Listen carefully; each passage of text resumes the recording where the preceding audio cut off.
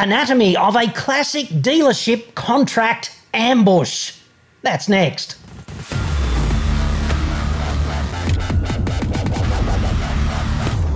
I'm John Cadogan from AutoExpert.com.au, the place where Australian new car buyers save thousands off their next new cars. Hit me up on the website for that. I want to talk to you today about a fairly classic problem and some A-grade evidence as well here about the way dealers they're such ambush predators, okay?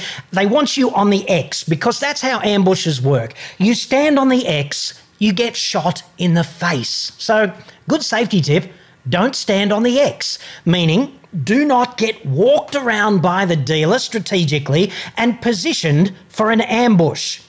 Do your own thing. Make sure that what you agree to is what you really want. That's the substance of this conversation today. And it revolves around the following email. Autobiographical email, I'd suggest. Gone with the wind email. You can tell a few things straight away just by looking at an email like this without reading a single word, okay? I get heaps of emails like this. They're multiple pages long, some of them.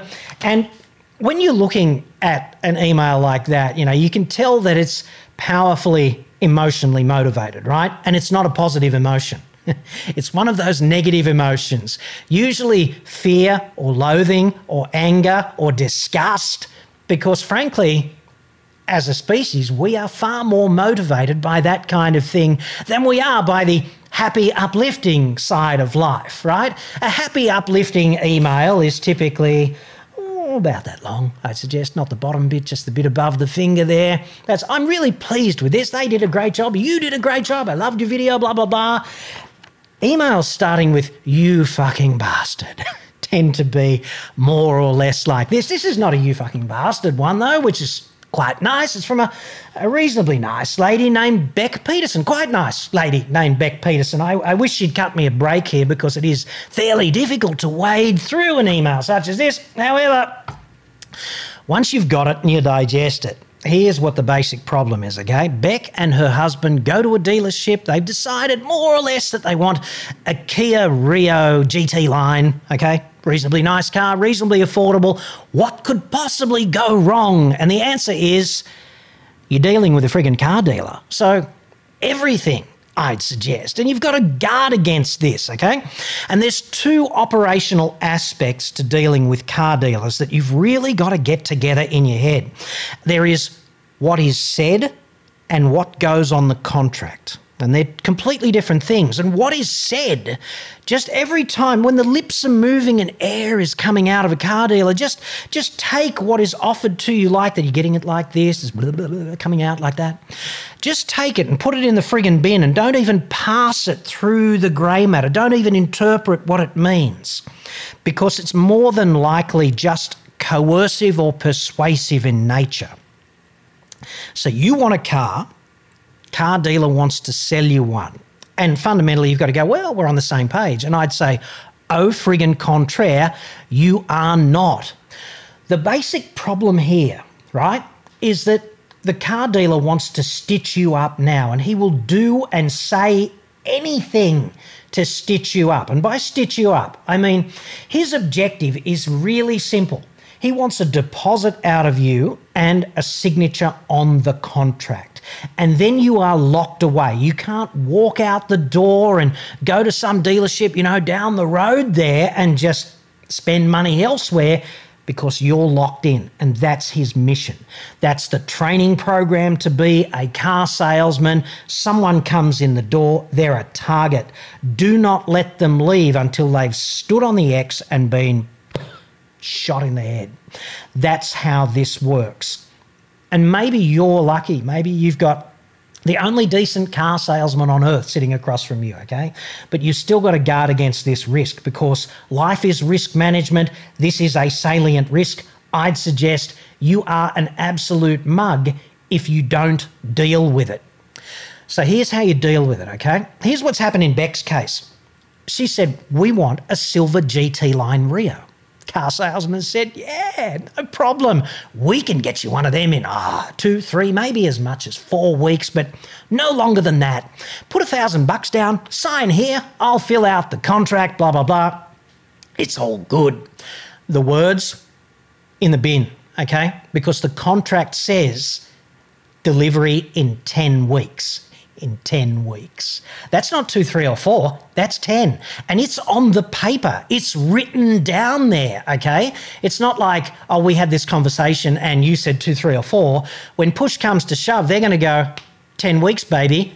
Plus, there's a clause in the contract that says 10 weeks plus 30 days in case there's a problem. And then the contract is terminated, but that's 14 friggin' weeks down the track. It might as well be until the heat death of the universe if you want that car now, right? So this is a salient problem, and you find out after you've paid the deposit and after you've signed on the dotted line and after the contract says, and if you just pull out because you don't like us anymore or for some other dodgy reason, you'll be up for another 10%. Which they may or may not pursue you for down the track if you pull out of the deal. So I'd suggest to you that it's very easy to be in this position when you're buying a car, to get railroaded into it. We want this. It's got to be a silver GT line. And yeah, we can get you one. That's fine. Just sign here and give us your credit card. It's all good. That's like being led around by the nose to the X and the snipers are there with intersecting fields of frigging fire, and you don't want that. So you've got to be really careful about the contract and only agree to terms that you're happy with. If you're happy with the deal taking place as far down the track as 14 friggin' weeks, then okay, fantastic, like sign here.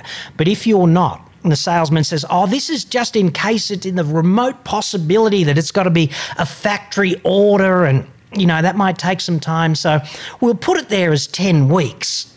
But really, I think it's quite likely to be 2, 3 or 4.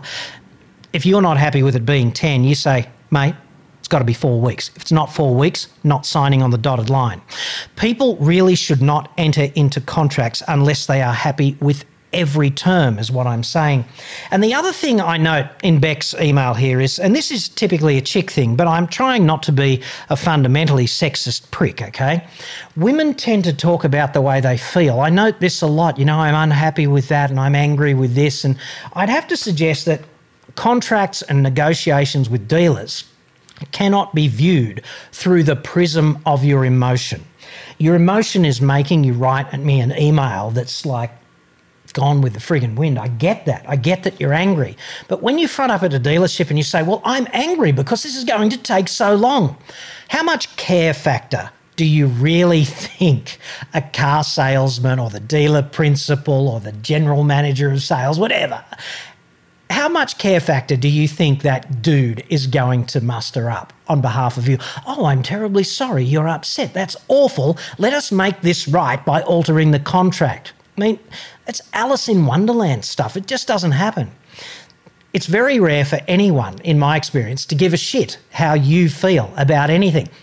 You know, people in relationships with you, salient relationships, parents, significant others, children, whatever, they can be shamed, I guess, into faking it up and saying, oh, yes, well, we really care. Sorry, I made you angry.